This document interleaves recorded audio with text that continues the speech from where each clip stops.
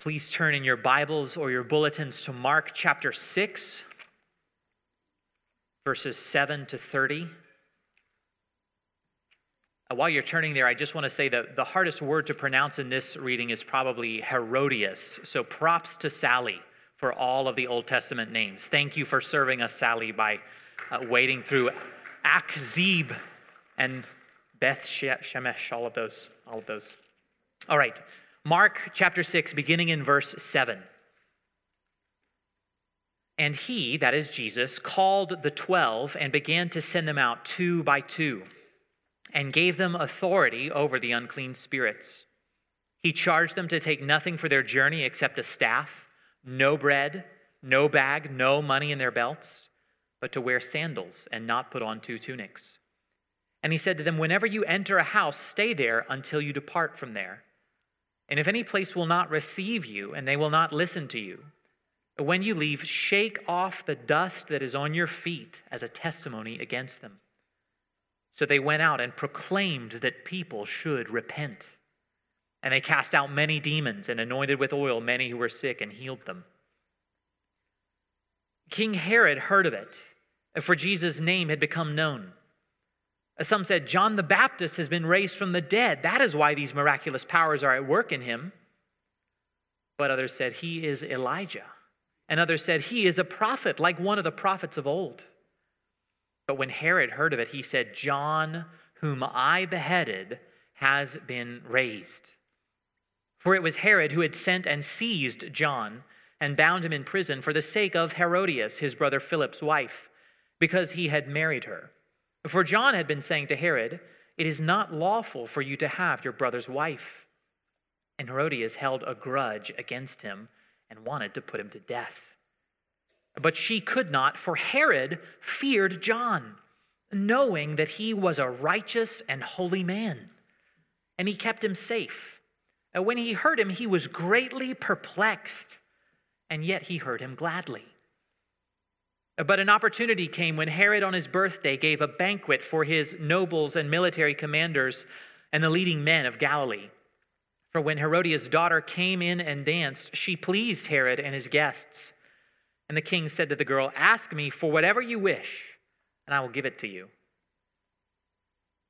And he vowed to her, whatever you ask me, I will give you up to half my kingdom. And she went out and said to her mother, for what should I ask? And she said, the head of John the Baptist. And she came in immediately with haste to the king and asked, saying, I want you to give me at once the head of John the Baptist on a platter. And the king was exceedingly sorry. But because of his oath and his guests, he did not want to break his word to her. And immediately the king sent an executioner with orders to bring John's head. He went and beheaded him in the prison and brought his head on a platter and gave it to the girl, and the girl gave it to her mother. And when his disciples heard of it, they came and took his body and laid it in a tomb. The apostles returned to Jesus and told him all that they had done and taught.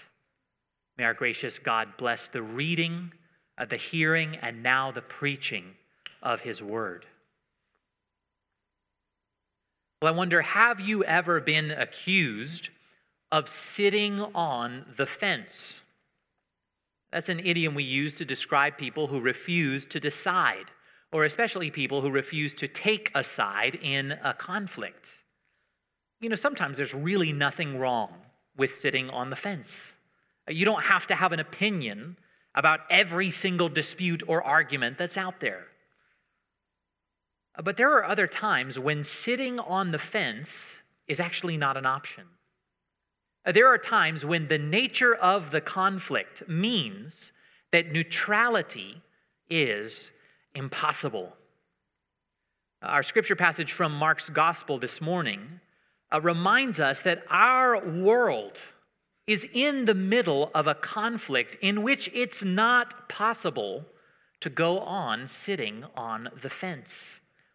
The Bible teaches that we live, all of us, on planet Earth, on the battleground of a cosmic war between the kingdom of God and the dominion of sin, death, and Satan.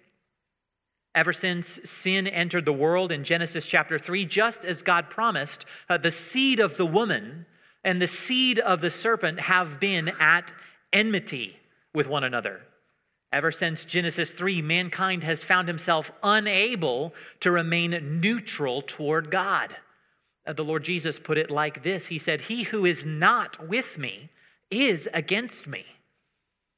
In our own lives, we find, like Cain did in Genesis 4, that sin is lying in wait at the door, and its desire is to master us. The truth bears out in our lives that either we will master sin or it will rule over us. We see all of these dynamics vividly in our passage from Mark's Gospel this morning. Our passage records for us, first, the sending out of the 12 apostles, second, the courageous stand of John the Baptist, and finally, the tragic depravity of King Herod. And I hope we'll see this morning that Mark has intentionally weaved these narratives together in order to highlight for us the urgency of taking a side in this conflict between the kingdom of God and the realm of sin, death, and Satan.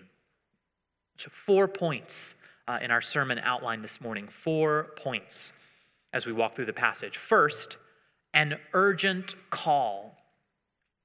A second, a conflicted compromise. A third, a sad enslavement. And fourth, the path of freedom. First, an urgent call. A second, a conflicted compromise. Third, a sad enslavement. And fourth, the path of freedom. So first, there in verses 7 to 13, let's see an urgent message in this passage. You may remember that all the way back in Mark chapter 3, Jesus selected from among his many followers 12 apostles for a special role. During Jesus' earthly ministry, the job description of these 12 apostles basically consisted of 2 things. So let me show you that. Turn in your Bibles back to Mark chapter 3, verses 14 and 15, just one page over in the Pew Bible. There in Mark 3, verses 14 and 15, we read this. "And he," that is Jesus, "appointed 12, whom he also named apostles, so that they might be with him." That's the first thing. "And he might send them out to preach and have authority to cast out demons." Well, so far in Mark's narrative, we've seen the 12 apostles doing a lot of that first thing in their job description, which is being with Jesus. They've been with him basically everywhere that he's gone, as he's done quite a bit of healing and teaching and exorcising, casting out demons. And saints, maybe that's a clue to us that if we want to be sent out to do work for Jesus, first we need to spend time being with Jesus ourselves. In any case, Jesus appoints the 12 apostles in chapter 3, but it's not until our passage in chapter 6 that Jesus sends out the 12 apostles as an extension of his ministry. The time has come for the disciples to have their first foray into ministry themselves. So notice there in verses 12 and 13 of our passage, the disciples do what Jesus himself has been doing. They proclaim a message of repentance. Jesus has been doing that. They cast out demons. Jesus has been doing that. They heal the sick. Jesus has been doing that. All right, the apostles don't start new ministries centered around themselves or their new methods. The apostles further the ministry of Jesus under his authority according to his methods, on his power. It's also noteworthy that Jesus sends the disciples out 2 by 2. Jesus doesn't think that it's a good idea for his servants to do ministry alone. There's lots that we could comment on here in verses 7 to 13, but the really striking thing about these verses is how Jesus sends these apostles out, the manner in which he sends them out. Look there in verses 8 and 9. It says, "He charged them to take nothing for their journey, except a staff, no bread, no bag, no money in their belts, but to wear sandals, and not put on 2 tunics. And so in this instance, Jesus sends his disciples out with very minimal provisions. And that's very important to note here. Jesus is very clearly not outlining a long-term strategy for missions here. So toward the end of his earthly ministry in the Gospel of Luke, Jesus tells his disciples, hey guys, you remember that time that I sent you out with nothing? Did you lack anything? And they say, no, we lacked nothing. He says, yes, that's how God provides for his people. But from now on, if you have a bag, take it. If you have a knapsack, take it. If you don't have a sword, buy a sword and take it. So God's ordinary way of providing for his people often involves their own planning and their own resources. So this is not a blueprint for missions. This passage doesn't justify sending out missionaries on an irresponsible shoestring. So why does Jesus send his apostles out with scarce provisions in this case? Well, some have argued that Jesus meant the lack of provisions to force them to trust in God in a radical way. I think that's certainly true. There's something to that. Some have argued it's because Jesus wanted to keep the apostles from becoming distracted by worldly concerns. I think there's something to that as well. But it seems to me that maybe the main reason that Jesus sends out his apostles on a shoestring in this instance is to heighten the urgency of their message. Jesus sends the disciples out with basically nothing in order to highlight how urgent this call to repent is. So let me give you 2 reasons that I think that. So first, this makes sense logistically. So if Jesus sends the apostles out with enough to support themselves, then the towns in Israel that they're visiting can take their time deciding whether to listen. So imagine Simon and Andrew, they get sent to town X. If they have enough to get a hotel room, right, and to buy food for a few weeks, then the town can consider their message slowly and gradually. Well, in some cases, that might be a good thing, but in this case, the apostles are not missionaries to an unreached people group. Right? They're not bringing a never-before-heard message. And at this point in their ministry, it doesn't look like they're seeking to plant churches. In the book of Acts, the apostles will be all about planting churches. Doesn't seem like that's going on just yet. See, in this case, God is sending the apostles out to God's covenant people, Israel, who have had the witness of the scriptures for centuries. He's sending them out in the wake of these reports about Jesus that have been circulating and his message. The apostles are not yet setting up churches. They're calling people to turn from sin and trust in or declare allegiance to King Jesus. So if Jesus sends the apostles out with no money, that forces these towns that they come to into a response. I imagine you live in one of these towns in Israel, and suddenly the official messengers, the authorized apostles of Jesus, show up in your town. What do? They don't have anything. Do we let them go hungry and homeless, or do we take them in? Well, do they want money? No, they don't want money. Are they trying to move in? Should we help them build a house? No, they don't want to move in. Well, they've stayed at that poor guy's house. Do they want to move into the bigger house across the street? No, they want to stay where they are. Okay, well, what do they want? They want you to repent. Right, verse 12, they proclaimed that people should repent, that people should turn from sin to trust in this message they're bringing about Jesus, how Jesus is the promised king of God's kingdom, fulfilling God's prophesied plan. The lack of provisions in this case heightens the urgency of the message. That makes sense logistically. And second, it also makes sense in light of the Old Testament echoes that we see in this passage. It's very interesting. Jesus' instructions to the disciples mention, among other things, in short succession, bread, belt, sandals, and staff. Bread, belt, sandals, and staff. It seems very likely that there's an allusion here to God's instructions to Israel as they are leaving Egypt on the eve of the Passover. So in Exodus chapter 12, God is instructing his people how they are to partake of the Passover, where they're going to eat unleavened bread, God says specifically, And God says this in Exodus 12. He says, in this manner you shall eat it, with your belt fastened on, your sandals on your feet, and your staff in your hand. And you shall eat it in haste. It is the Lord's Passover. Right, on the night of the Passover, God's message to his people was this: make haste, right? Get your staff, get your belt, put on your sandals, and as you eat quickly so that you can escape enslavement in Egypt into God's promised land. So to be sure, the details of like what you can and can't take are different in our passage, but it seems that Mark intentionally mentions those four elements in order to hearken back to that passage in Exodus. Jesus is saying through his apostles, make haste to escape enslavement to the kingdom of sin and enter the kingdom of God. So the way Jesus sends out these apostles with minimal provisions highlights the urgency of their message. Makes sense logistically, makes sense in light of the Old Testament echoes. So certainly there's a lot that's unique to the mission of these apostles at this time in this passage. There's not a sort of one-to-one exact correspondence between us and the apostles or the people who hear them. But Mark certainly intends for us to draw application from this passage.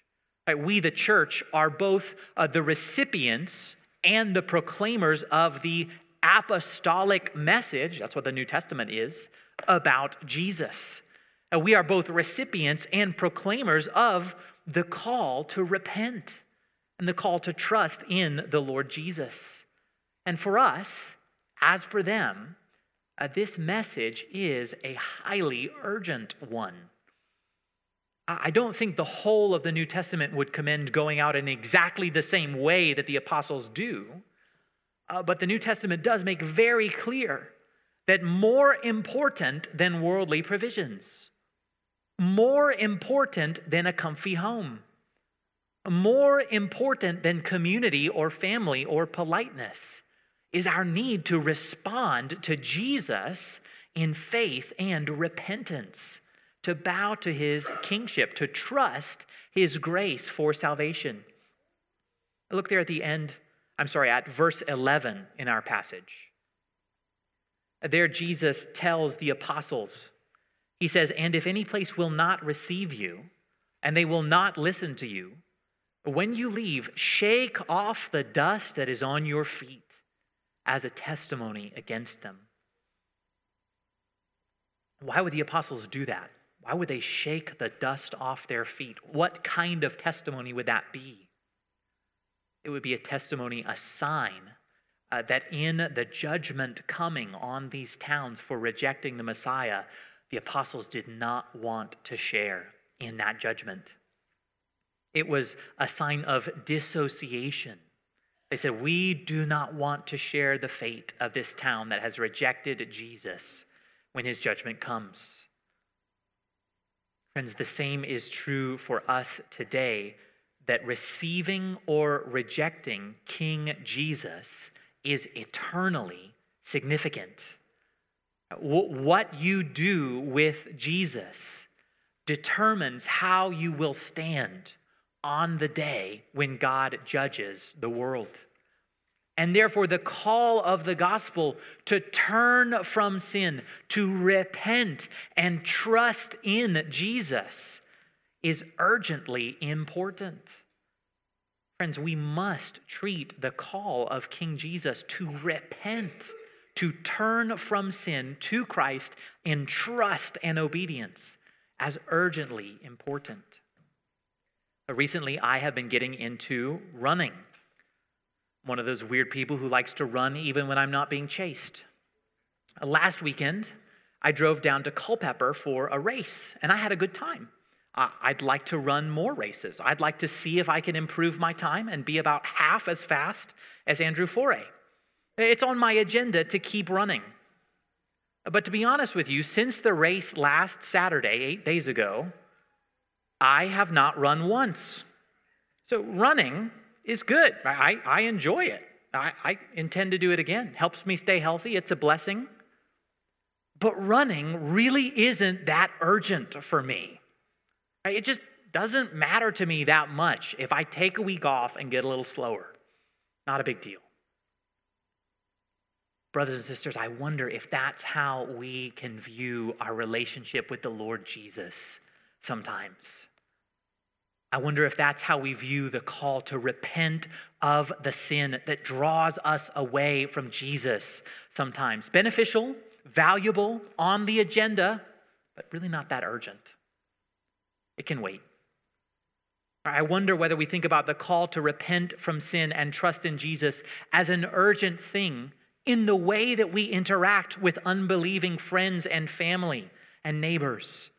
I have to confess to you, I'm often in conversations with unbelievers and I just feel like, man, it would ruin the vibe so much less if I just don't bring up the gospel, if I don't go there, if I don't bring up the gospel. It would just be more comfortable for everyone if we just stayed in small talk zone. And I'm not saying you always have to say everything to everyone every time you're in any conversation. That's not prudence. But friends, do we think about the message that we must turn from sin and trust in Jesus as an urgent thing? Are we eager that God would give us opportunities to speak about that with our friends and neighbors who don't know Jesus? And may God give us wisdom to know how to share his gospel with appropriate urgency that springs from love for our neighbors, love for the God who is good and in the business of saving sinners who turn to him. First thing to see in our text this morning is that the call to repentance is an urgent call. A second thing to see in this passage, second point this morning, we've seen an urgent call. Next, let's see a conflicted compromise. There in verses 14 to 20. Conflicted compromise. Did you notice how Mark has structured this whole passage like a sandwich, with matching elements on the outside and a different thing in the middle? Right, we've seen in verses 7 to 13, the first part of the passage, those are about the sending out of the 12 apostles. And from verse 14 all the way to verse 29, we get this story about Herod and Herodias and John the Baptist. And then at the other end of the sandwich, what do we get? There in verse 30. Look at verse 30. It says, the apostles returned to Jesus and told him all that they had done and taught, right? Is Mark a bad writer? Does he need an editor to help him with his transitions? No, we've seen Mark do this before. Mark is splicing together two stories. Mark loves to do this, to start one, tell a second one, and conclude the first one. And this is a typical storytelling technique for Mark. Some scholars even call it a Markan sandwich. When Mark does that, he's doing it for a reason. He is inviting us to consider how the two stories are interrelated. So remember back in chapter 3, Mark spliced together the stories of the religious leaders rejecting Jesus and Jesus' family rejecting him. It goes family, religious leaders, family. It's a rejection sandwich. What do they have in common? Well, they do different things with Jesus, but ultimately they're both rejecting him. Remember back in chapter 5, Mark spliced together the stories of Jairus' daughter, the 12-year-old, and this bleeding woman who'd had an issue for 12 years. It's a healing sandwich. Remember, we have Jairus, and then the woman, and then return to Jairus. Well, in our passage, Mark splices together the sending out of the 12 to call people to repent, and then this story about Herod and John, and then the return of the 12. One commentator describes this passage as a repentance sandwich. Both the 12 apostles and John the Baptist issue an urgent call to repentance. Well, sadly, Herod's response to that call is not to repent. It's to make, our second point, a conflicted compromise.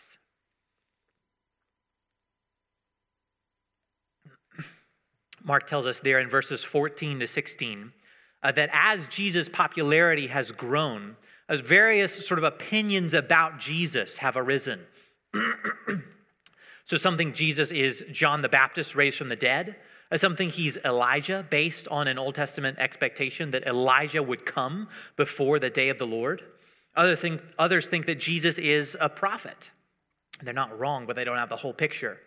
Mark concludes the list of opinions about Jesus with Herod's own opinion. Look there in verse 16. Herod says, John, whom I beheaded, has been raised. Well, Mark begins then to unfold the gruesome story of Herod's beheading of John the Baptist, which doesn't start with Herod's murderous intentions. It starts with Herod's compromise. So the Herod mentioned in our passage, you need to know, is known to history as Herod Antipas. Herod Antipas is the one in our passage. And Herod Antipas was one of the sons of Herod the Great. Herod the Great is the man in the Bible who tried to kill baby Jesus in Matthew chapter 2 in the Christmas story. So the family life of the Herodians, you need to know, was an immoral mess. In fact, it's so messy that historians actually have trouble putting it all together. So here's what seems to have happened. Here's what you need to know to understand our passage. So Herod the Great, the father of our guy in this passage, he had 10 wives. He was a polygamist. And for our purposes, we need to know that Herod the Great had 3 sons, okay? First, he had Herod Antipas, the one that our text is speaking about. He was a client king of the Roman Empire. Technically, he was a tetrarch. That means Herod Antipas ruled basically a fourth of Israel on behalf of Rome. Herod the Great had another son with another woman called Aristobulus, okay? And Aristobulus had a daughter named Herodias. Okay, so Herodias is the niece of Herod Antipas. Well, Herod, with another woman, Herod the Great, had a third son, right? We've got Herod Antipas, we've got Aristobulus. He had another son named Philip. And Philip married his niece Herodias, the daughter of Aristobulus. And if that's not weird enough, after Philip marries his niece, Herod Antipas, in our passage, says to Herodias, his niece and sister-in-law, you need to leave your husband and marry me, your other uncle. And she does. So there you have a small slice of the craziness of Herod's family. So back to this story. Remember, back in chapter 1 of Mark's gospel, Mark had introduced us to a man named John the Baptist. And John the Baptist was a preacher of repentance in the days of Herod Antipas. Well, Mark tells us here that John the Baptist had boldly and repeatedly, it seems, told Herod that stealing his brother's wife was against the law of God. So when John told Herod, Herod, what you're doing is wrong, Herod put John in prison. He didn't want to hear it. Well, Herodias hated John for calling out her sin. So she wanted to kill him. But listen to this. This is so interesting. This is so important. Look there at verse 19. Mark says that Herodias wanted to kill John, but she could not, for Herod feared John, knowing that he was a righteous and holy man, and he kept him safe. When he heard him, he was greatly perplexed, and yet he heard him gladly. What a fascinating picture of Herod's heart.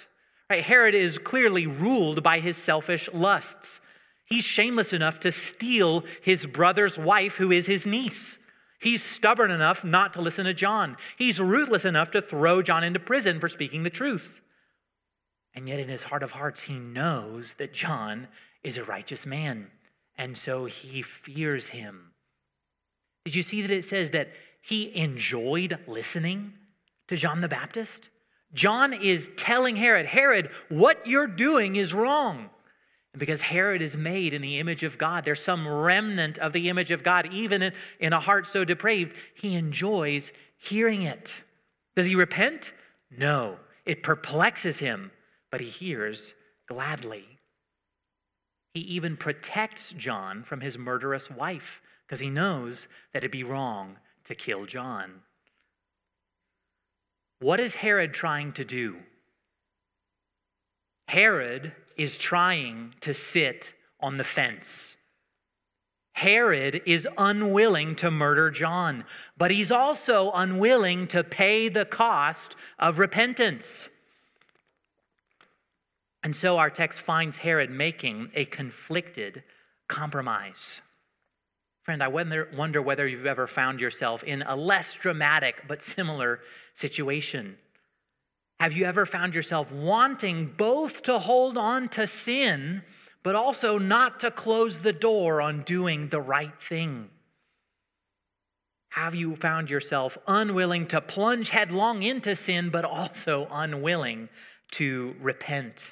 Have you ever found yourself in the position of a conflicted compromise? Well, how does that work out for Herod? When Herod refuses to heed the urgent call of repentance and instead makes a conflicted compromise, what happens?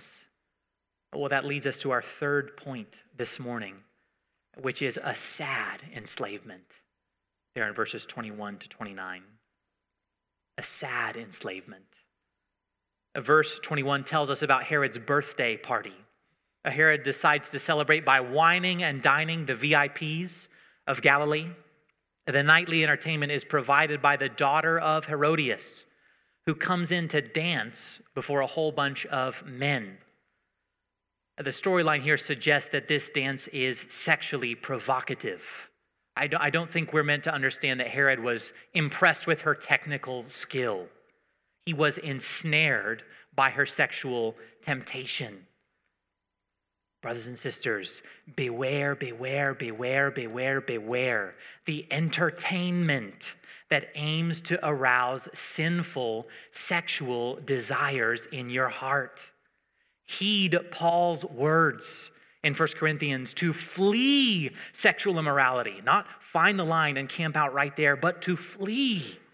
Look away, fast forward, turn it off, leave the theater. Do whatever you have to do to turn from the ensnarement of sexual sin. There's no definitive list in the Bible of the movies you can and can't watch. There is a clear call in the Bible to flee sexual immorality. Herod does not flee. Herod is happy to be ensnared. So pleased is Herod by this girl's dance that he promises her in verse 22, "Ask me whatever you wish, and I'll give it to you." Probably drunk at this point. In verse 23, he doubles down. He says, "Whatever you want, up to half my kingdom." She doesn't know what to ask for. She goes to see her mom, Herodias. She sees a golden opportunity to get what she had wanted. Herodias gives instructions to her daughter. The girl runs back to the birthday party, and in front of the guests who have witnessed Herod's rash vow, this girl says, "I want you to give me at once on a platter the head of John the Baptist." Look there at verses 26 to 28. Mark writes, "And the king was exceedingly sorry. But because of his oaths and his guests, he did not want to break his word to her. And immediately the king sent an executioner with orders to bring John's head. He went in and beheaded him in prison and brought his head on a platter to the girl, and the girl gave it to her mother." Friends, at the start of this story, John the Baptist is in prison.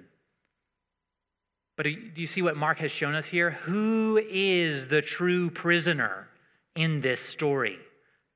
Who is truly enslaved?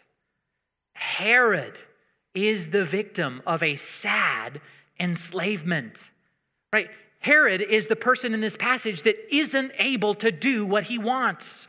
His lust for Herodias keeps him from doing what he knows he should.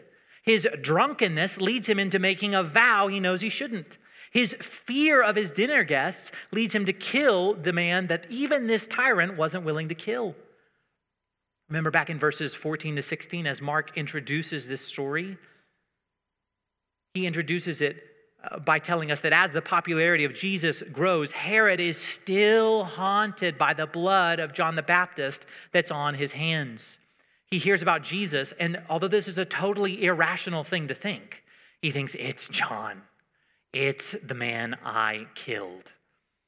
He's still around. Right? Herod thinks that he can domesticate his sin, but it leads him around by the nose into places that he didn't want to go. Right, can you see why Mark couples these stories about apostles calling urgently for repentance and Herod failing to heed that same call made by John? Right, Mark's point is clear. The urgent call to repentance allows no neutrality. You cannot hold on indefinitely to sin and to righteousness. One will kill the other in your life. John Owen put it this way. He said, "Be killing sin, or it will be killing you." We may feel that we're able to keep our pet sins conveniently in a corner, but sin spreads like wildfire. It spreads like gangrene. It spreads like cancer. It must be killed or it will kill. It must be mastered or it will enslave. Friends, even if you enjoy the preaching of John the Baptist, even if you like listening to true Bible teaching, in the end, if you won't turn from sin in response, in faith, it won't do you any good. Trying to hold on to sin and to righteousness leads to a sad enslavement. It takes us places we didn't want to go, right? We're happy to indulge our anger when anger makes us feel righteous and when it makes us feel powerful. We're fine with anger in those moments, but very soon, anger starts to take a toll on our relationships in ways that we didn't want. Right? We're happy living for the praise of other people as long as the cost isn't too high. But soon we find that we're not willing to do what we know is right if we know it's going to be unpopular. We're happy indulging a little sexual sin when we don't think it's going to ruin our lives. But very soon we find ourselves ensnared and longing for worse and worse forms of gratification. If we respond to the urgent call for repentance with a conflicted compromise, the result is a sad enslavement. So, brothers and sisters, how can we be free? How can we be free? What is the path of freedom held out to us in this passage? You know, there's a lot that we could say about John the Baptist in this passage. John's willingness to speak the truth is an example for us. John's fate is a warning for us about the cost of standing for righteousness. John's steadfastness are a call to courage and perseverance. But I think the main thing that Mark wants us to see about John the Baptist in this passage is that John was made like Jesus. That's the main thing that I think Mark wants us to see in this passage. John the Baptist was made like Jesus. In our passage, there is an evil ruler who wants to kill John. But the evil ruler has to wait until the opportune time to strike. Later in the gospel, there's another righteous prophet who's hunted by an evil ruler. But that ruler has to wait for the opportune time to strike. Right? Herodias, in our passage, she has to manipulate the power of the Roman client king, Herod, in order to kill John. Well, the chief priests and the scribes, what do they have to do to kill Jesus? They have to manipulate the power of the Roman governor, Pilate, to kill Jesus. Herod doesn't actually want to kill John, but he caves into pressure and does it. Pilate doesn't actually want to kill Jesus, but when a riot is about to break out, he caves to pressure. There toward the end of our passage, down in verse 29, we're told that when the disciples of John heard what happened to him, Mark says this. He says, when his disciples heard of it, they came and took his body and laid it in a tomb. Mark writes this in Mark chapter 15, verse 46, after Jesus has died. He said, and Joseph of Arimathea bought a linen shroud, and taking him, Jesus, down, wrapped him in a linen shroud, and laid him in a tomb. Right? Mark wants us to see that John the Baptist had become like Jesus. And John isn't the only one, right? Did you notice the 12 apostles? They, in their ministry, they start to look a little bit more like Jesus in this passage.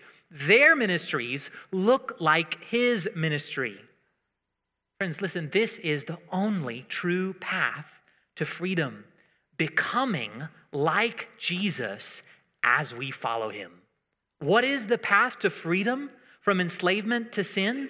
Becoming like Jesus, being made by God into the image of Jesus as we follow him. Later in Mark's gospel, Lord willing, we'll consider how following Jesus makes us like him in service. Right? That's the conformity to Jesus that we see in the 12 apostles. Later in Mark's gospel, we'll also see how following Jesus makes us like him in suffering. Right? That's what we see in John the Baptist. This morning, what I want us to consider is that following Jesus makes us like him in holiness. Following Jesus progressively frees us from sin. See, this is the good news of Mark's gospel. The gospel, the good news about Jesus, is not that John or the 12 apostles achieved perfection, so go be like them. Right? The gospel is not that you had better try harder than Herod, right?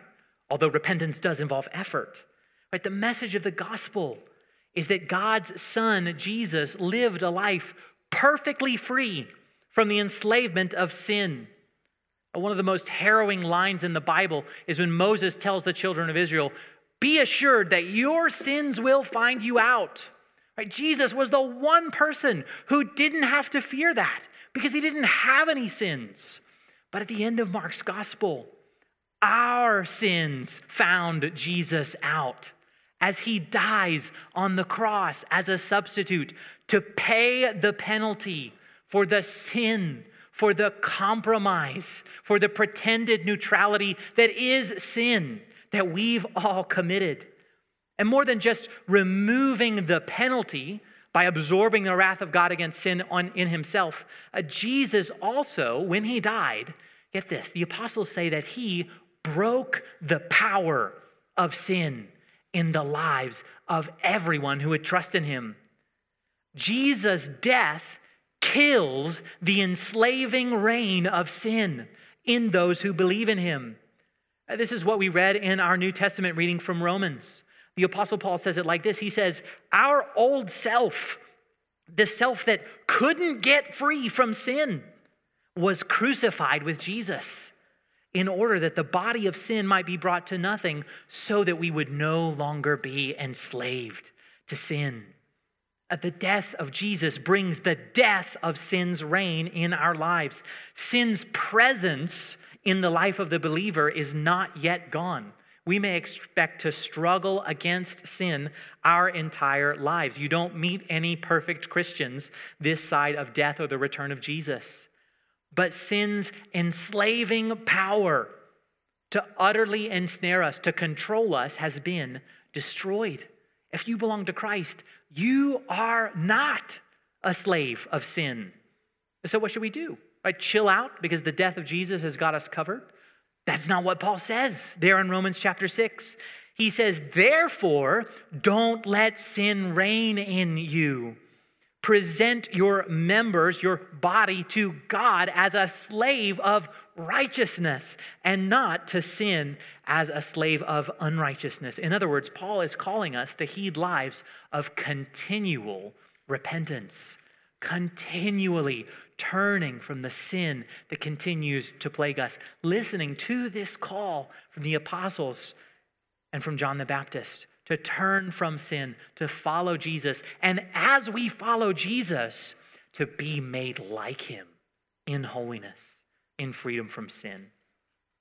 I mentioned earlier that the Puritan John Owen said, be killing sin or it will be killing you. John Owen understood very clearly that the fight against sin is one that occupies Christians their entire lives. Until we die or Jesus comes back, we don't graduate from a life of continually turning from sin to Jesus. But in Jesus, God has given us everything that we need to grow, to have real freedom, to have real victory, to have real growth from sin in our lives. Let me give John Owen the last word this morning. He He says, you wanna put sin to death? John Owen says this. He says, set faith at work on Christ for the killing of your sin. Set faith at work on Christ for the killing of your sin. You want to be free from the sad enslavement of sin? You want to heed the urgent call to repentance? Look at Jesus by faith on the cross. See what the cross says about God, about you, about sin, about Jesus' grace to help you. Owen continues, he says, his blood is the great sovereign remedy for sin-sick souls. Live in this, and you will die a conqueror. Yea, you will, through the good providence of God, live to see your lust dead at your feet. Saints, let's pray that God would work these things in us. Let's pray. Father, we thank you for the clarity of your word. We thank you that it speaks directly to our hearts. Lord, we pray that you would give us grace to heed your urgent call of repentance. Lord, I pray for any here who do not belong to Jesus, Lord, who have not trusted in his death and his resurrection to save them from sin. Lord, that you would help them to heed by faith the call to turn to Christ for the first time. Lord, I pray for those of us who do know Jesus, that more and more our lives would be characterized by continually turning from the sin that enslaves and ensnares and brings death, that we might, by your grace, be made like Jesus in conformity to him. God, I pray that you would keep us from trying to sit on the fence. Would you work in your people what pleases you by your Spirit? Thank you for Jesus. Lord, would you teach us to set our faith at work on him for the killing of our sin? Thank you for his death in our place. We ask all these things in Jesus' name. Amen.